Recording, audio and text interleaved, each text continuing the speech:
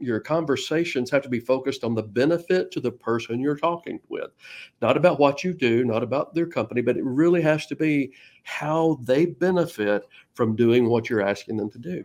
Welcome to the Add Value to Entrepreneurs podcast, the place where we help entrepreneurs to not hate their boss. Our mission is to end entrepreneurial unhappiness. If you dream of changing the world, but you're not sure where to start, the Add Value to Entrepreneurs podcast will help you transform your life and business.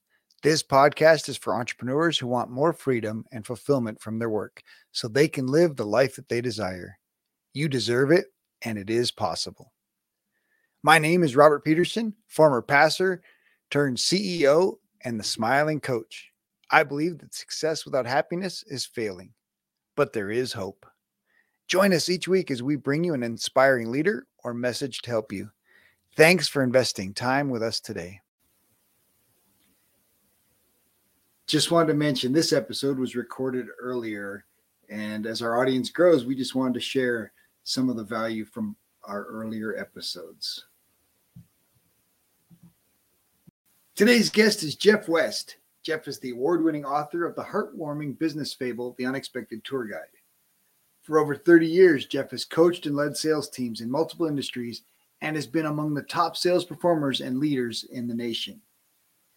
At the end of 2013, Jeff left sales management to pursue his love of writing, speaking, and sharing success principles around the world. Jeff West, a sales expert, and I have a great conversation about sales, the value of story, and how important it is to put others first.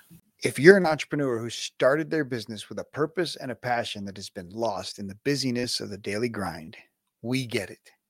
That is why we've opened up our free strategy calls.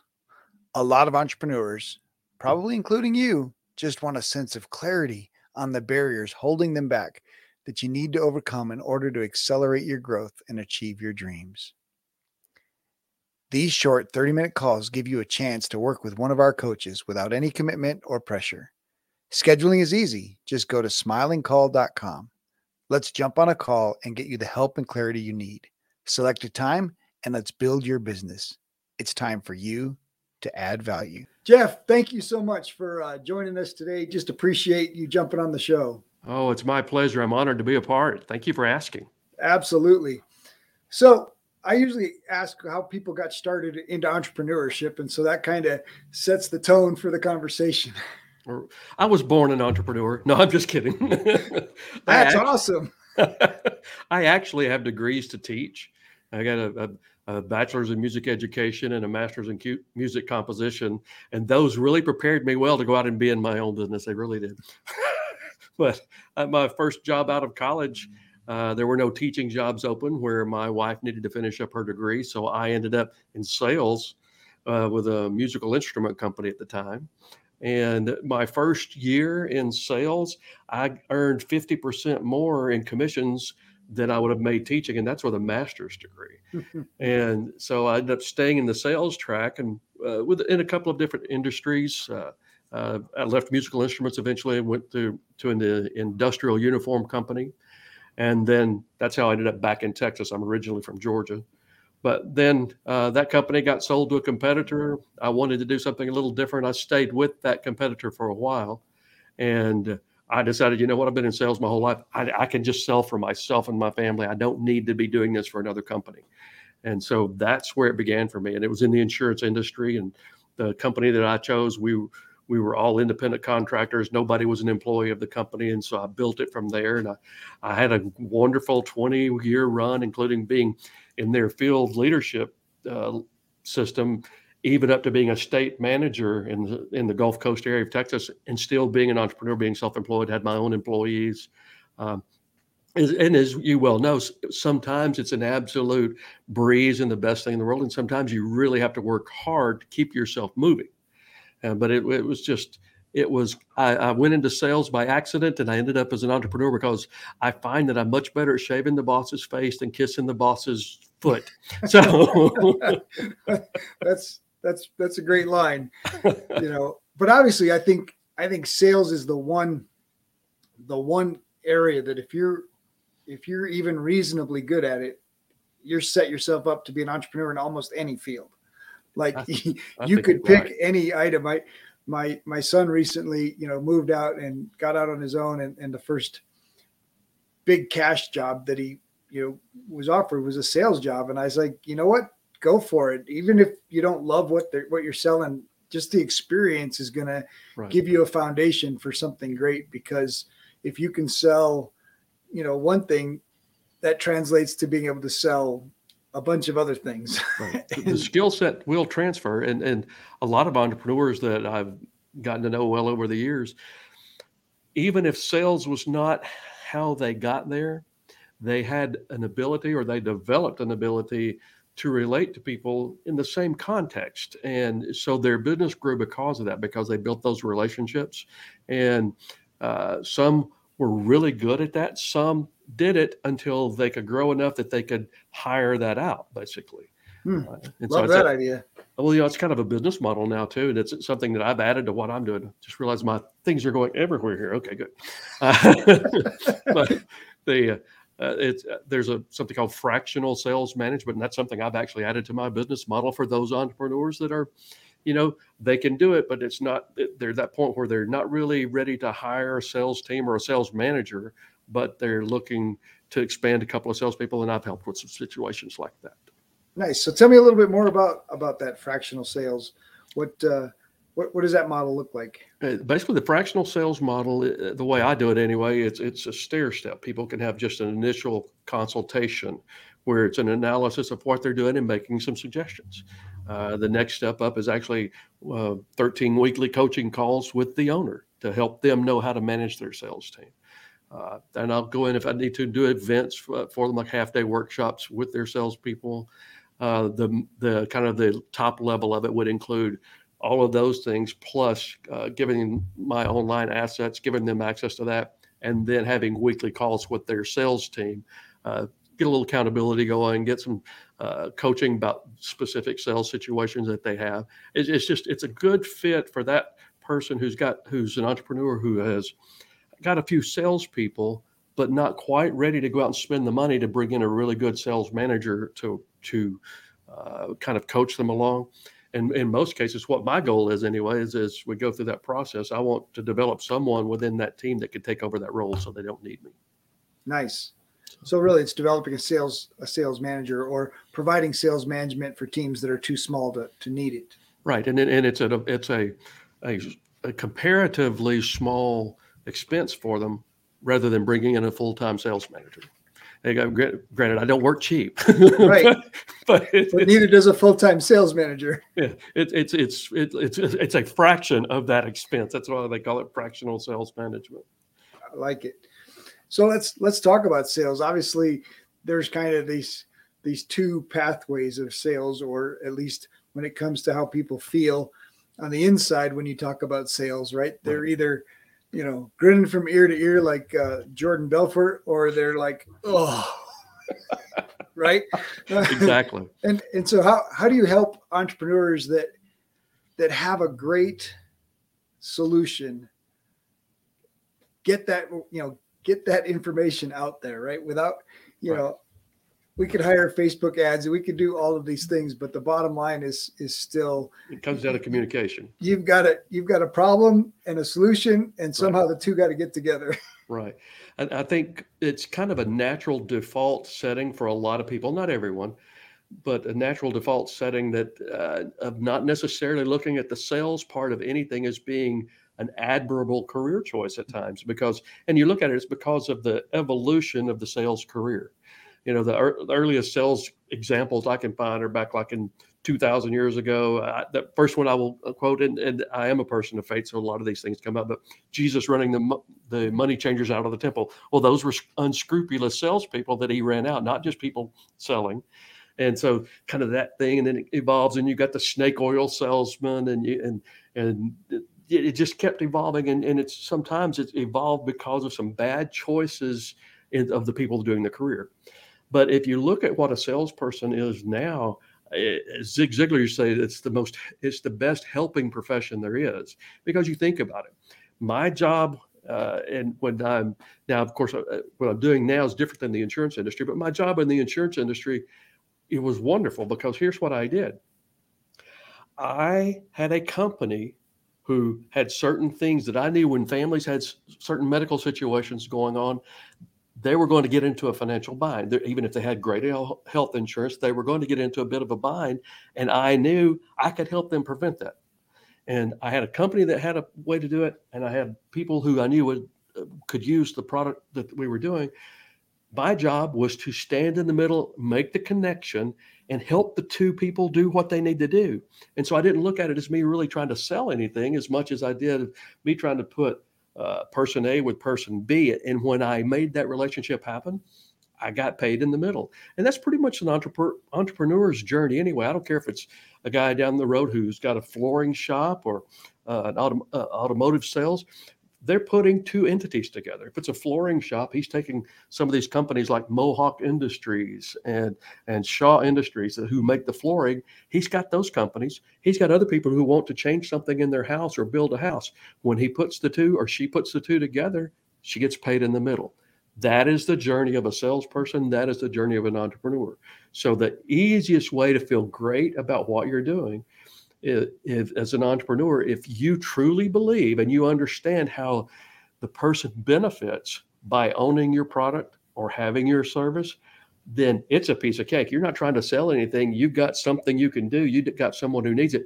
You're just trying to find the people that need it so you can put them together and you can feel good about that because everybody's winning. And that's what you want. It's so good. So you mentioned connection, right? That you're kind of a connector. So let's talk about developing connection and the value of connection. Sure.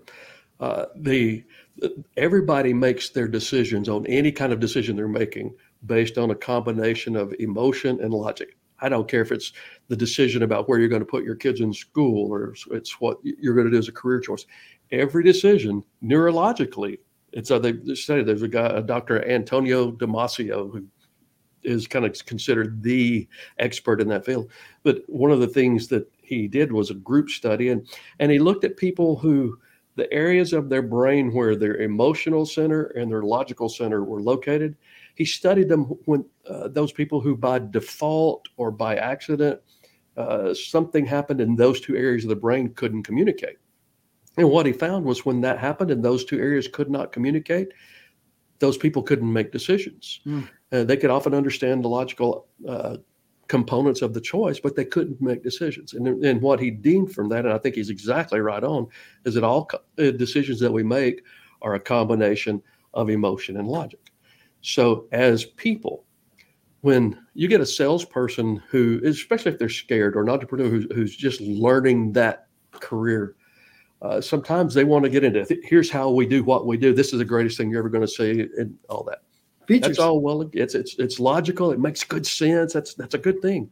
However, people don't buy just on logic. They won't do business with you just on logic. Logic's part of it, but it's that emotional connection with you. So when you get into establishing that connection between you and the other person, whether it's a business friendship or whether it's a real friendship that develops outside of business, whatever that context is, when you can establish that emotional connection and you have a logical process or you have a logical solution for an issue they're dealing with, then those two are going to go hand in hand, and that person's going to make a decision to move forward with you.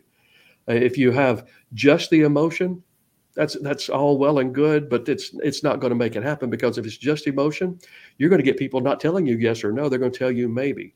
They're going to think, that sounds like something I could really use, but inside they're thinking, I'm not sure that will really work, because they don't have that logical aspect satisfied. The reverse is also true. You could show them all the bells and whistles and why what you do is great, but if you haven't made that emotional connection that lets them understand why this is going to make their life better, then what they do is they say, well, I think that will work, but you still don't get a yes, because they're saying, I don't really need that. They don't see it. But when you can combine in your process that logical connection with that emotional connection, then they say, I think I need that, and I think this will do that. And then then they're going to move forward with it. And it's one of my first mentors in sales told me, he said, the secret to being successful in this career is you go out there, you see lots and lots of people, you be really, really nice and get good at what you do. And that's pretty much it. Absolutely. Well, and I was taught that people make the majority of their decisions emotionally, and then they justify the decision after the fact with logic. And so you have to have both pieces, because they're going to walk away going, oh, I just bought that car. Oh, it has AC. Oh, it has good tires. Oh, it has that. Oh yeah. Okay. And then they're reaffirming their decision with the features. I think you're spot on that. And I think what happens is if someone does make that decision to purchase or to get the service, and you haven't made the two connections, even though they've signed the papers and they're going to have it, they'll get a lot of buyer's remorse. But if you do exactly what you just said, where they've got the emotion and the logic combined, then you don't get that buyer's remorse so much. Yeah, then they don't call and cancel. That's right. in their cancellation period. And then they don't care if you say, but wait, I just paid tuition for my kid. Absolutely. Man, so good. So obviously you in your insurance sales and things that you've done in the past, you've built, understand the value of a network and building your network. Right. And that translates into building a network for yourself as a sales coach. Right. What tools have been the most helpful in building a network? There are two books that I give credit for changing my career. This was January of the year 2000. I'm going in for an annual review, quarterly review with one of the upper Aflac people. And he became a great mentor to me, a guy named Frank Davies. And that Frank sat down, he said, I've got two books I want you to read. And I said, Frank Davies, I'm a grown man. I'll decide what books I read and I don't read. And I'm reading those two books this weekend. but he gave me Dr. John C. Maxwell's 21 Irrefutable Laws of Leadership, which is immensely important to anyone in any kind of leadership role, whether it's in business or it's in church or in life or whatever. And the second book he gave me is by a common friend of ours, Bob Berg. It's called Endless Referrals. And Endless Referrals and the 21 Irrefutable Laws. I knew you'd have it. I knew it. I could tell. But those two books literally changed the course of my career, because what happened was I was a district sales coordinator with the insurance company that I guess I'll go ahead and say it, with Aflac at the time. And again, as an independent contractor. But I was an okay district coordinator. I would make my numbers one year, I would miss them the next, that kind of thing. I wasn't going to get fired, but I wasn't a standout. I got those two books, and within 2 years, I was a regional sales coordinator. 2 years after that, I was a state sales manager, and I was a state sales manager for 10 years until I retired. And so retired from that industry, then do what I do now. But that's what changed it. And there was two things that Bob had in that book that it totally struck home. There's so much great material in that book. Everybody who watches you should get that book, especially if they're entrepreneurs or salespeople. Those are the people this is going to make the most sense to. But there's a lot of techniques in there. But two things that really stood out to me was when Bob was talking about the idea that your conversations have to be focused on the benefit to the person you're talking with, not about what you do, not about their company, but it really has to be how they benefit from doing what you're asking them to do. And so I totally changed the way my entire team did things after that. We tripled volume in 1 year. It was that big of an impact. And then the second thing that he taught in that book, I adapted slightly. As a matter of fact, in my book that I wrote that came out when I stepped out of Aflac, it's called The Unexpected Tour Guide. I used this scenario in that book, and because it really happened to me in real life. But it was a concept of being the connector between people in your network. When you're networking, don't focus on how many people can I get leads from. Here's my card, all that. You focus on being the person that puts two great people who can use each other's services together. You be the person that brings everyone together. You get known as that connector. And then all of a sudden, everyone wants to be around you, and it helps you do business as well. And the first time I really applied that in my situation, I went into a company. It was in downtown Dallas. It was one of my existing clients. It was a company. They had about, if I remember correctly, they had about 40 or 50 employees, which was a decent sized group for us. And it was a mortgage company, and I had called him on the phone. I said, "Hey, I'd like to swing down there and visit with you for about 20 minutes. I want to pick your brain on some things." And he said, "Sure." And so I went down there, and I met with him, and I said, "Look, you are important to me. I feed my family because I do my job, and Aflac pays me commissions, and you guys you've got a lot of great employees here. They seem to love us." And I said, "That's important to me. You're helping me feed my family. I want to kind of return the favor to you. I appreciate your business, but what I want to ask you is this. I run into a lot of people. I'm prospecting every day. I've got a lot of existing clients. Could you take just a minute and tell me, what questions do I need to be asking out there? What do I need to be finding out from my circle of influence to know if these people would be a great referral for me to send your way?" And then I shut up and I was ready to take notes. The first thing he did, I am not even slightly exaggerating, he had his glasses on like this. He said, "I'm going to answer your question, but I have to tell you something first." And I said, "What?" He said, "I've been in business 30 years, and I've had a lot of salespeople ask me for referrals, and I've certainly given those out." He said, "You're the first salesperson in my entire life who's ever asked me how you could refer business to me." He said, "Thank you." And then we began to strategize about how to do it, and about having lunches at his place, and inviting clients of mine in, clients of his in, and getting everybody doing business, kind of turn it into a similar thing you'll see at any networking lunch kind of thing. But we did that.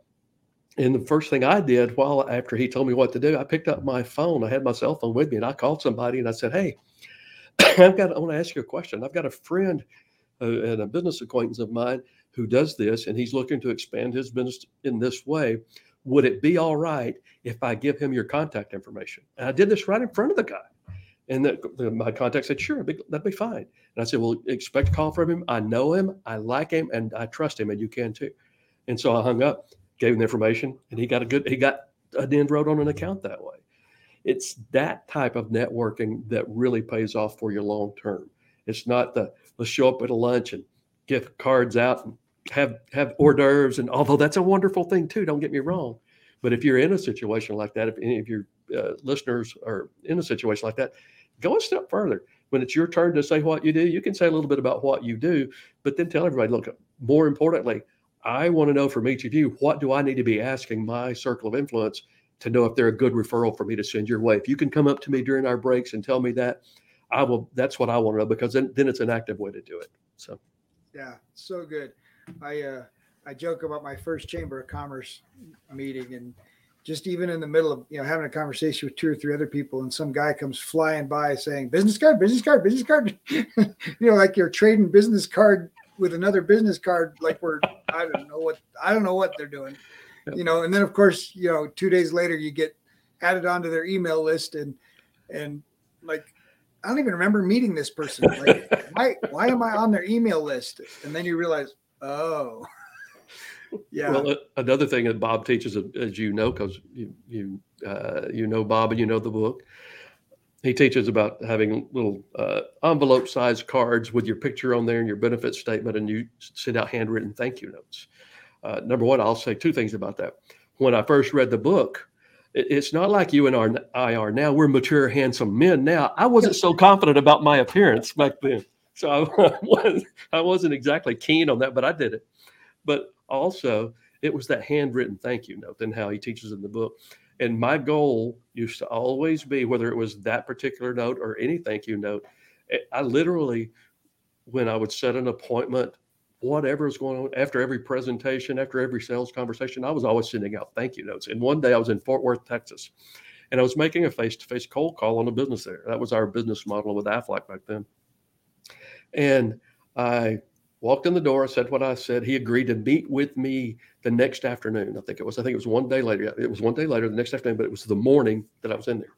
I go to my car. I write out my thank you note. They're right across from the post office. I drop it in the post office. When I walked in the door the next afternoon, he said, "How the heck did you do this?" Because he had my thank you note in his hand. He had already gotten it.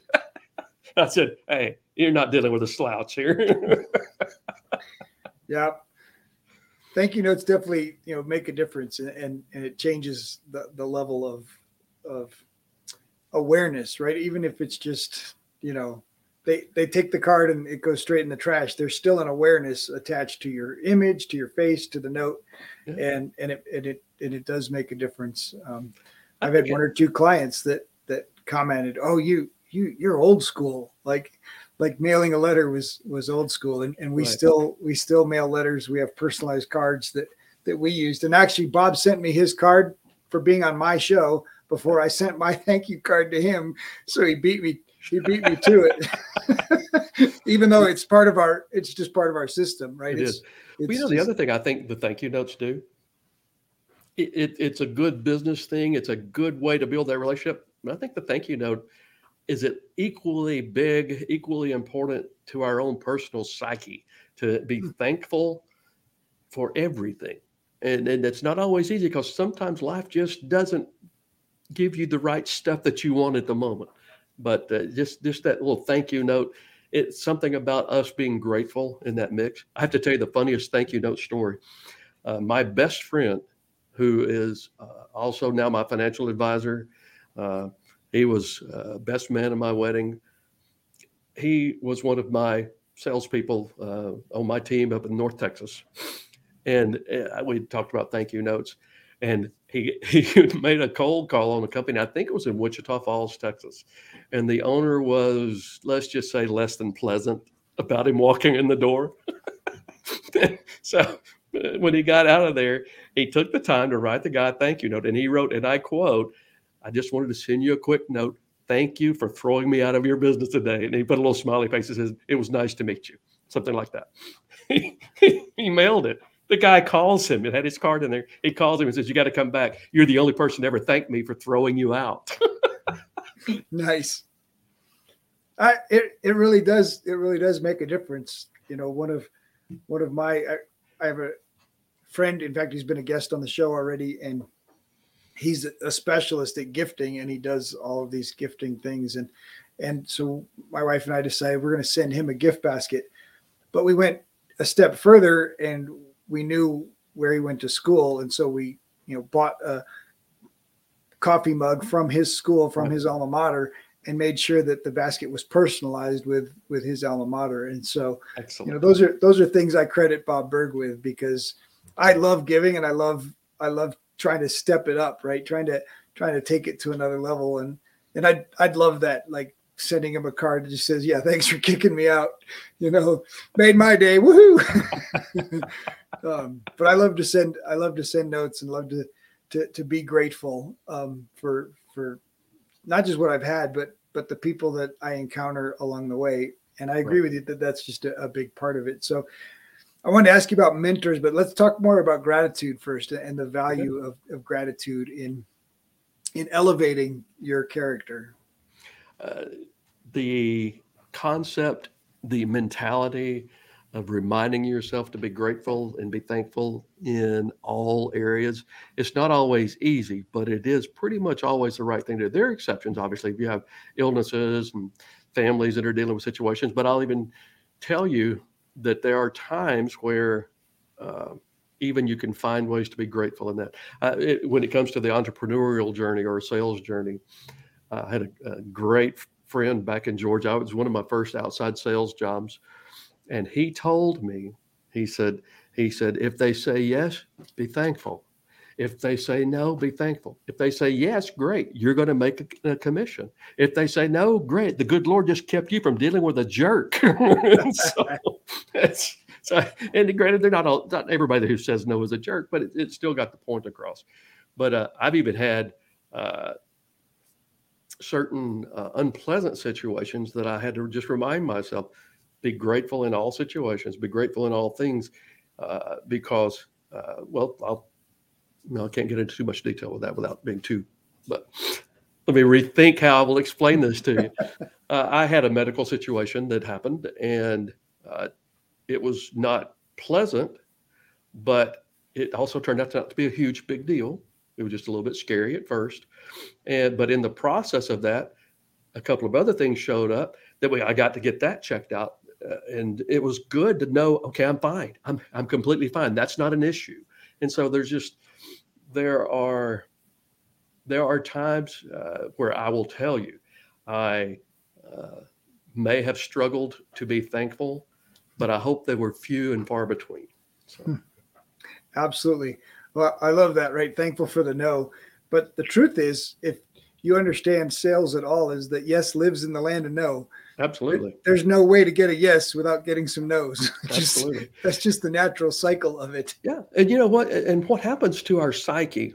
We are trained from childhood going forward that the word no is a negative thing. And yes, it is, if you look at grammatically, it's a negative, but it's not really a negative thing. But we grow up thinking that, or we're taught, okay, don't touch that stove. No, it's hot. You kind of get that ingrained to you. Then you go to school, and if you have a test with 10 questions in school, and you get 7 of them wrong, they don't talk about the 3 you got right. You get a paper sent home with a big letter F on there, and it stood for failure. But there are exceptions to those kind of mentalities, and 2 of the biggest exceptions to that. Number 1 is baseball. Do you know what you call a baseball player who can hit the ball successfully 3 times out of 10? The 7 that he strikes out means nothing. The guy who can hit the ball, all-star, you got it right, and probably Hall of Famer. And you know what? You definitely call a millionaire. And you know what you call a salesperson or an entrepreneur who can make the connection happen and get paid 3 times out of 10? Pretty much the same thing if you're in the right industry. And Absolutely. So it's just it's an idea. There was a great book that I read, and I'm sure you've read too, called Go for No, and it kind of really tried to drill in that process. And so it's just an awesome thing to think about. You don't have to get yeses. You just have to go through the no's to get to the yeses. That's all it really amounts to. And Absolutely. You'll get the yeses if you get your techniques right. We will be right back after this short break. This episode is sponsored by Perfect Publishing, a different approach to publishing a book. Perfect Publishing carefully chooses heroes of hope who exemplify living a life they created through faith, hope, patience, and persistence. No matter what page you open to in this mini cube of hope, you will find a leader with a big heart. You will see you are not alone. The authors may share similar challenges that only hope and action could resolve. Get your free ebook at getadoseofhope.com. Welcome back. Let's get back to more greatness. So you mentioned one of your mentors earlier. Let's talk about the value of a mentor, and then what would you recommend for someone searching for a mentor or wanting to get another mentor? Okay. The value of a mentor is immense, and it's not just in your business life. I will tell you, one of the greatest mentors that I had is a guy named Jack Amberson, A-M-B, Amberson. He was my first sales manager on my first job. And I got a lot of sales value from him. He gave me my first sales book. It was called How I Raised Myself from Failure to Success in Selling by Frank Bettger. But Jack set an example for me that changed my life. I got to watch myself because I can get kind of emotional on this. But when I went to interview for that particular position, I was actually in graduate school in Texas. I went back to the state of Alabama because that's where the company was. And I spent a week with Jack during spring break, and I stayed at his house. I ate with his family. I rode with him during the week. So I learned a lot of things. This is the character of the man. He had 2 young children at the time. One was maybe in the first grade and one was younger than that. And he, every morning we'd be in there having coffee and breakfast. And when his kids would wake up, he'd open his arms big and wide. He would say, "Come here." And they would jump up in his lap, and he gave them a big hug and he gave them a kiss. And he said something that I'm telling you, it changed my future. He gave him a big hug and a kiss. And he said, "I love you. I am so glad God picked me to be your daddy." Let me tell you, I know my parents loved me. Don't have any doubt. They worked hard. I know they loved me, but they weren't someone who would express that like that. I saw that and I thought, that's different. I like this. As a result, my 2 daughters, when they were born, I have expressed that kind of love to them. I always say, I do know that love at first sight exists because I experienced it twice, both on the days my daughters were born and the doctor put them in my arms. Yes, I fell in love at first sight, and it's till the day I die. Mm-hmm. And so that love that I developed as a father because of that mentor is huge to me. And what I had sent Jack a letter about that. And because I'd worked for Jack for 2 years, went on with life. And as I go, I thought, I need to send him a letter, let him know how important he was to me. And so I did. And he called me and he was in tears. And he said, I just have to tell you how much this meant. And then when I wrote my book, The Unexpected Tour Guide, the sales manager that is in that book is Jack Emerson. And I was writing his character into the story anyway, but I asked for permission to use his name and he gave it. And I saw him, I guess it was last month. We're talking 40 years later. I saw him last month. And I said, I have to tell you what happened. He said, what? And I said, I was visiting with my daughter and son-in-law and grandchildren. And I watched my daughter go up to her kid, my grandbaby, and say, I love you so much. I'm so glad that God picked me to be your mama. And I said, Jack, you didn't just change me. You changed a lineage. Legacy. It's incredible. So that kind of mentorship is important. And the value of getting a mentor, both in business and in personal, I have had such good blessings to do that. But when I was in my career in the insurance industry, I mentioned Frank Davies earlier, just a great mentor to me. When I began to branch out, when I decided I had the book I had written and I had decided I was going to kind of go into the speaking arena, Bob Berg has been a great mentor to me. I have to tell you the story about how we met in a minute, but to have someone who's been in your shoes, stepped in the holes, knows where the things are you should avoid, who's willing to share with you is immensely important. And the way to find a mentor, when you're looking for another mentor, it's pretty, my best advice to you, you find someone who has done what you want to do, that they're the kind of person that you also want to be, kind of be around. None of us are perfect by any stretch, but they're the kind of person that you think, okay, I wouldn't mind that person being around my family. But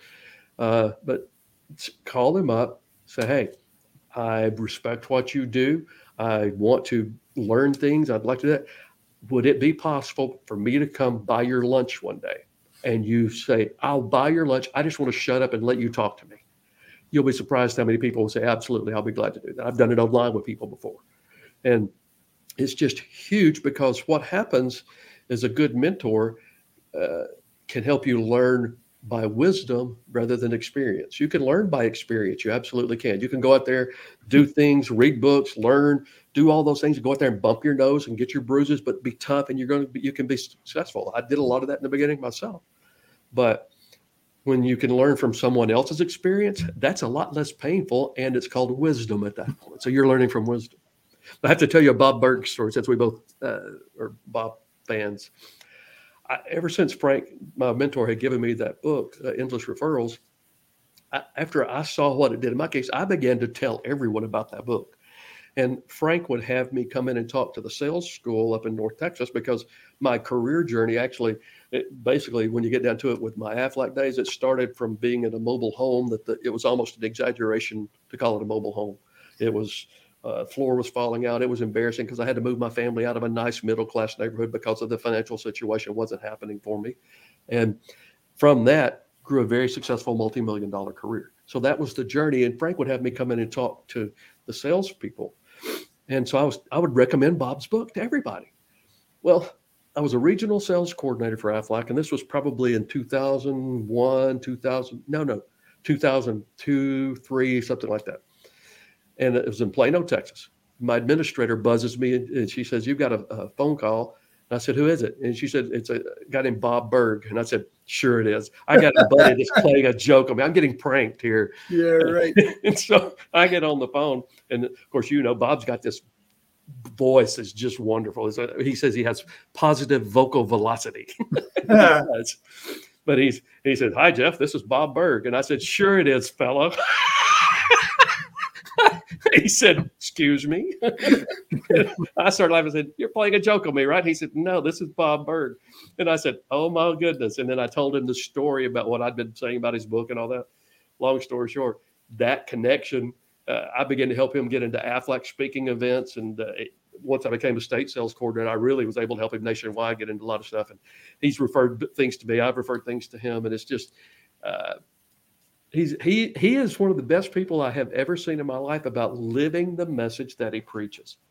Because as you know, you and I are good at what we're doing, and we've got a message that we espouse, and we do our best to live that. Never seen anybody as good as Bob at that, because he is the go-giver. As you know, for those that don't know yet, the Endless Referrals was turned into a parable, which is my favorite style of writing. It's what my book is. It's a business parable, but he is the go-giver. That's just who he is. So.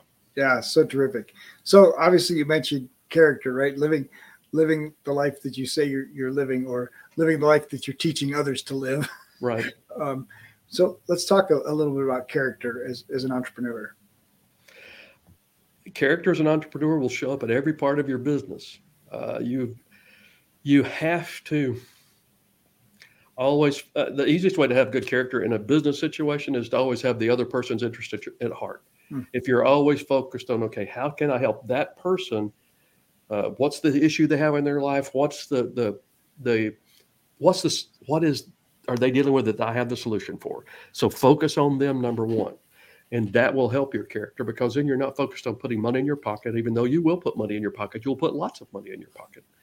But being focused on that other person is kind of the biggest thing that will help that. But once they are your customer, then you become focused on how can you help them get the maximum value out of your product or service. Not just to have it, and so thank you for having it, but how to get them to have that maximum value. Back when I was in the insurance industry, Aflac was a different type of product. It wasn't the normal health insurance. It was supplemental. It was in addition to their health insurance, and it paid money to them. Well, of course, the HIPAA rules back then would allow me to get a little bit more involved as an agent. Now, HIPAA rules, agents, they can be involved, but it's a little bit trickier. But what I would do when someone would tell me that I had, that they had a claim, the first thing I would do literally was say, especially if it was a more serious claim, is I would say, okay, I'm going to come see you. Will you be at home, or would you want me to wait and see you at work tomorrow?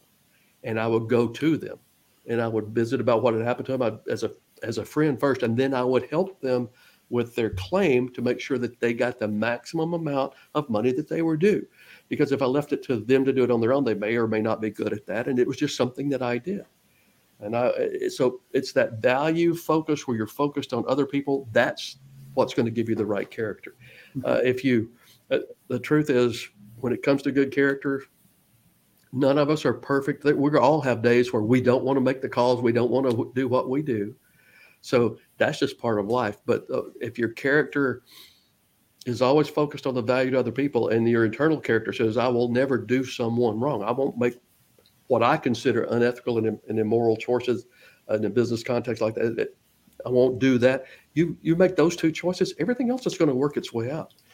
I used to say to new salespeople who come on board with us, and again, it's a different animal now, and I realized that you, in a business context, you can't always do things that I did. But I worked for myself. No one was going to tell me not to do this because I wasn't going to listen anyway. But when I would get new salespeople, I would say, look, in my opinion, the key to this is you work like it's all up to you. You pray like it's all up to God. Things will work their way out. But you still have to get out and do the work, because God cannot steer a parked car. You got to go to work. Jesus, take the wheel, but we're not going anywhere. You got to be moving. You can't be in park. Nice. Well, obviously, because of your success, that's allowed you to do a lot of different things. One of the things I like to share is contribution. How has your journey allowed you to contribute and give back? The thing I'll say the most about that, my pet charity, I believe in the principle of tithing at my church. I have been sometimes better at that than others, but I've always been trying. But there's a favorite charity that I've always had, that because I began to make enough money I could fund at higher levels, it made a bigger difference. There's a children's cancer center in Atlanta, and it's the Aflac Cancer Center. And that was a kind of a pet project of mine. And so making a larger income allows you to make a larger difference. And the better you get at what you do is going to do that for you. Uh, but it's also in the small things. One of the in my book, The Unexpected Tour Guide, there basically are two main characters. There's ancillary characters, but there's two main characters: the salesperson who's struggling with his career and his life, and a homeless man. And the homeless man totally changes his direction. And I won't spoil the story because it's not a normal type of story. But the person that I envisioned when I was writing the book was my office I was in Houston, Texas at the time. And my office was right on a major freeway. And every day when I would go to lunch, I would go down to the parking garage. I would pull out. I'd get on the we call them feeder roads in Houston, but access roads if you're in anywhere else in the nation. And I would do a little U-turn down there and go up to where the restaurant that I was going to was. And it was an area where homeless people gathered. And there were multiple homeless people there. But there was this older fellow that was there that it's just like he always caught my eye. And I would say hello to him, and I would always do something. But every now and then, just because I wanted to, and this was somebody who obviously they weren't there because they just wanted to fool people. This person really had situations, obviously, you could tell. But every now and then, I'd take $100 bill and give it to him, and I'd fold it up and put it, and I'd just say, have a good day, and I'd just keep going. But I'd hear him as I went around the curve doing that, because he was going, oh, good day today. And you could hear it. And if you are the kind of person that you're just kind of open to life and you want everybody to have a better life, so many opportunities will present themselves that you can do things, and you can be charitable and you can be giving. And you have to kind of settle something in your mind. A lot of entrepreneurs go into the journey. A lot of salespeople go into the journey, and they were like me. They had never had an affluent life whatsoever. I grew up. I won't say we were poor. My mother was poor. She just took me with her everywhere. All right, but I remember when I got married, I had to get my sister to help me show my wife all the different places we lived, because we lived in 14 places before I got into the 3rd or 4th grade. Wow. And it was a lot of turmoil. But as an entrepreneur, as a salesperson, you got to kind of come to grips with it's okay to make money. And I remember that was a struggle for me, to be honest with you. I had to figure out that money is not evil. The love of money may be evil, but money itself is not evil. You can do good with it, or you can do bad with it. And the truth is, at times in my life when I didn't have a lot of money, that's when my focus was more on money. And as I began to make more money, I began to release that focus. And I still, don't get me wrong, I'm a big believer in Dave Ramsey's style of handling your stuff. But your focus changes. But that entrepreneurial journey, you're going to have to come to grips that it's okay to sell your product or service, and it's okay for you to make money doing it. Mm-hmm. And so that's why you have to have something provides enough value to the person that you're going to be providing them way more in value than what you're taking in compensation. And so when you have that, you've got it pretty much whipped, I think. You still have to go out and do the work. But So you've mentioned the book a few times. So what has been the impact of being an author? It has been a door opener in so many cases. It was an absolute labor of love for me. Being an author, especially in my situation, because I almost went into acting, and I had a lot of different areas that I thought about doing, and I was planning on being a band director and just a lot of different things. So I love that creative expression. And when I did the book, I was kind of afraid it wasn't going to be up to par or whatever. And the first person I sent the book to was actually Bob. I called him. I said, "Hey, can I send you something?" And because we're friends, he can't do that everywhere, but because we're friends, he said, "Yeah, send it to me. I'll read it." He called me when he finished it. He liked it. And he said some extremely complimentary things. He's one of the people who endorses the book. But I love finding ways to explain concepts to people in such a way that not only do they get it, but they retain it. And in stories, you can give a technical book and they'll get it. But when you give stories and they learn it through a story, they retain it. It's completely different. And before I even became an author, I was with my sales team, I would send out coaching emails, and it was a similar style. I love parables.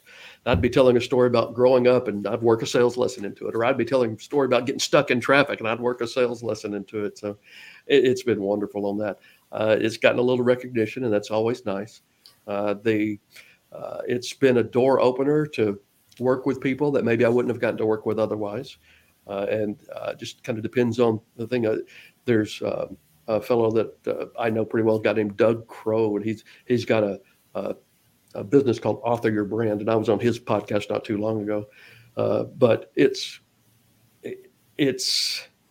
having a book like that adds to your credibility as far as promoting how you want to coach people, what you want to do, and it is a huge step. It raises you to a different level on that. But with my book, I wouldn't think about any of that when I wrote it. I thought, I want to teach people how to go out and be better salespeople, and I want to do it in a story.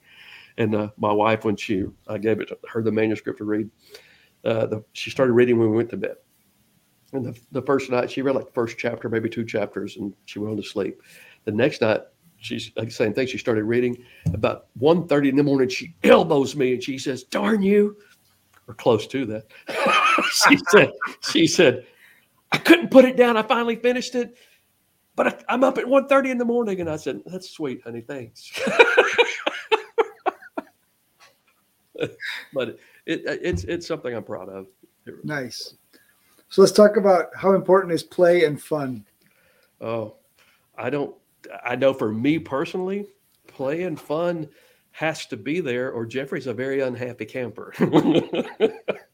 And maybe it's I have a personality that tends to be, I can be the introvert. I could be someone sitting in the corner and never say a word, but that's not the normal for me. The norm for me is to get out and play with people and have fun. That's why I never minded cold calling in sales, because I was just going out and play with people. Some would say yes, some would say no. I really didn't care. I was going to go play, and if I could make them laugh, it made me happy. And so fun's got to be there. I used to take 1 day per month, even when I was becoming successful, I guess is the best way to say it. I would take 1 day per month that if I hit my goals, I took the day off. I went and watched movies, or I went and played golf. I did something. And then as my career began to progress, I played golf a little more often, maybe.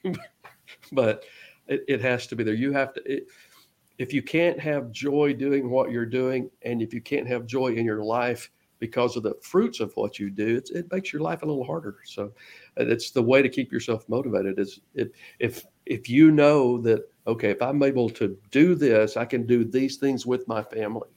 I can bring my children up in a better neighborhood. I can bring them up in better schools. We can go take that trip. We can do whatever it means to you.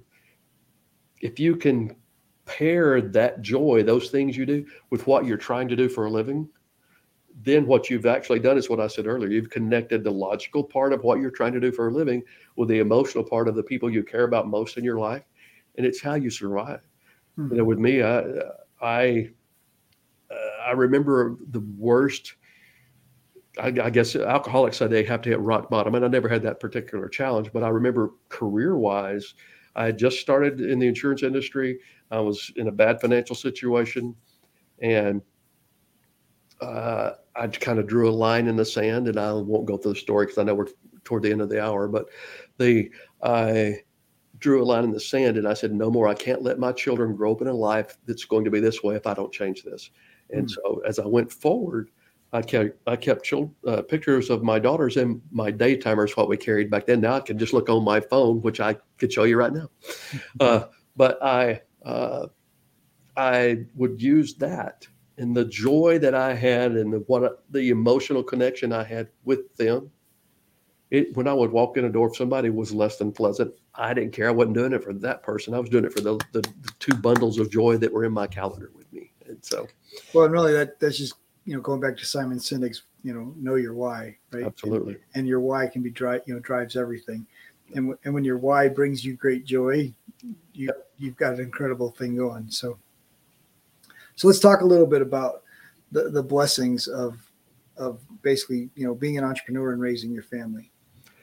The blessings of being the entrepreneur, especially when it ties to the family, is there's something to be said for your children seeing that doesn't matter the struggles you go through. If you determine that you're going to get the job done and you're not going to stop, and they see that, and then you provide that, you're setting an example for them that'll make their life better. There are areas where I've messed up, you'll mess up, but if you can have enough of those good things that create that kind of memory for your children, it's just huge. And the blessings of the entrepreneur. I laugh about this, and I was having a good discussion with a very close friend. I had gotten an offer to be vice president of sales for a company, and I turned it down. And he said, "That's a good thing you turned it down." And I said, "Why?" And he said, "I don't think you could work for anybody else anymore." And that's probably true, because for 28 years, I've worked for me. And doesn't mean that I don't have customers that I would answer to. Doesn't mean I don't have situations that I would deal with. But I decide who I do business with and who I don't. I decide when I work and when I don't. So there's no perfect thing in life, but for the one who's really got that entrepreneurial spirit, the one who's got that salesperson, the good salesperson, not the sleazy kind that sometimes people think about, but that salesperson mentality that says, I can put this person with that company and I'll make a couple of bucks for doing it. But if I put thousands of people with that company, I'm making thousands of bucks for doing it. So it's just, it's a mentality that's different. But the blessings of working for yourself are, for me personally, just irreplaceable. And then if you do well, which if you stay after it long enough, you normally will. If you got to pick the right vehicle, you got to put the right work in and do the right things. But if you do that, oh my goodness, the financial benefits are there, but it's more about the things that aren't financial. Everything else in your life that you can do at that point it's a blessing that you have to remind yourself every day. I'm blessed beyond what I deserve, but thank you so much that I have it. So I think once you figure it out, right? Once you cross, there's a line you cross that makes you unemployable. I think you're exactly right. That's a great way to put it. When I first started working for myself, I had been with a company that bought the company that I transferred to Texas, and that company had gotten acquired, is what we said, but we got bought out. And I stayed with that company for a while, and then I quit in a grand fashion one day. Sometime when we're not going out to your podcast, I'll tell you the whole story. Nice. It was loud. Let's just say I quit loudly one day. And I was on unemployment for about 6 weeks. I was going under financially. And that's when I started with my entrepreneurial career. And I used to tell people, I said, "What do you do for a living?" And I said, "Well, I'm creatively self-unemployed." Nice. Very nice. Well, on that note, let's change things up a little bit. What was your favorite or your most memorable date with your wife? Oh, gosh. Our very first date. Well, my wife and I had known each other for years. And our very first date, it was around her birthday. And I said, I'd like to take you on a trip for your birthday. And she said, okay. So I took her to Kennebunkport, Maine. We're in Texas. And we went up to Kennebunkport and stayed a week up there. And it was beautiful. It was our first time to just really have just us time. And that's probably the most memorable. That's as much as I can say without blushing. So nice. So what do you love to do in your free time? I play a lot of golf and I love to fish. Actually, when I left Aflac, stayed in the Houston area for about 3 more years, we decided we wanted to get away from big cities. And we bought a little ranch. I call it a ranch. My wife calls it a farm. It's 35 acres and a little 1,500 square foot house. And we got cows on it and several things. But I've totally lost the question. Remind me what the question was. I'm fishing. I was talking about fishing. But I've got a 3-acre bass pond there. And I had done fishing before, but it was what I call spoiled fishing. the kind of thing when your company says, "Oh, you've qualified for this. We're going to send you fishing now." And somebody else baits your hook and somebody else takes it off and says, "Throw it over there." But now I've got a bass pond and I've caught some rather large bass in that pond and I enjoy that. But golf is kind of my biggest outing as far as just like me time on that. Love spending time with my grandbabies and my children. So. Nice. So what inspires you? Oh, I've been blessed to have a lot of inspirations. What inspired me the most was my children. They still inspire me. They become such good people. My oldest daughter lives in Hendersonville, Tennessee. She's married to a man who's in the ministry. My daughter works at Volunteer State University as an academic advisor. They just bought a new house not too long ago. They've got a son that's a year old. And my youngest daughter and her husband, they live in North Texas. And she has a degree in acting, but she's a full-time mom. And my son-in-law does an awesome job providing for their family. And she's got 2 babies. And they've just grown into be good people. They're the kind of people that even if I didn't know them, I'd want to hang out with them. I like Nice. That's a great feeling. It is. A true blessing. Love to want to hang out with your children. Yes. I think they want to hang out with me too. I think it works both ways. So. Absolutely. So what's your big dream, Jeff?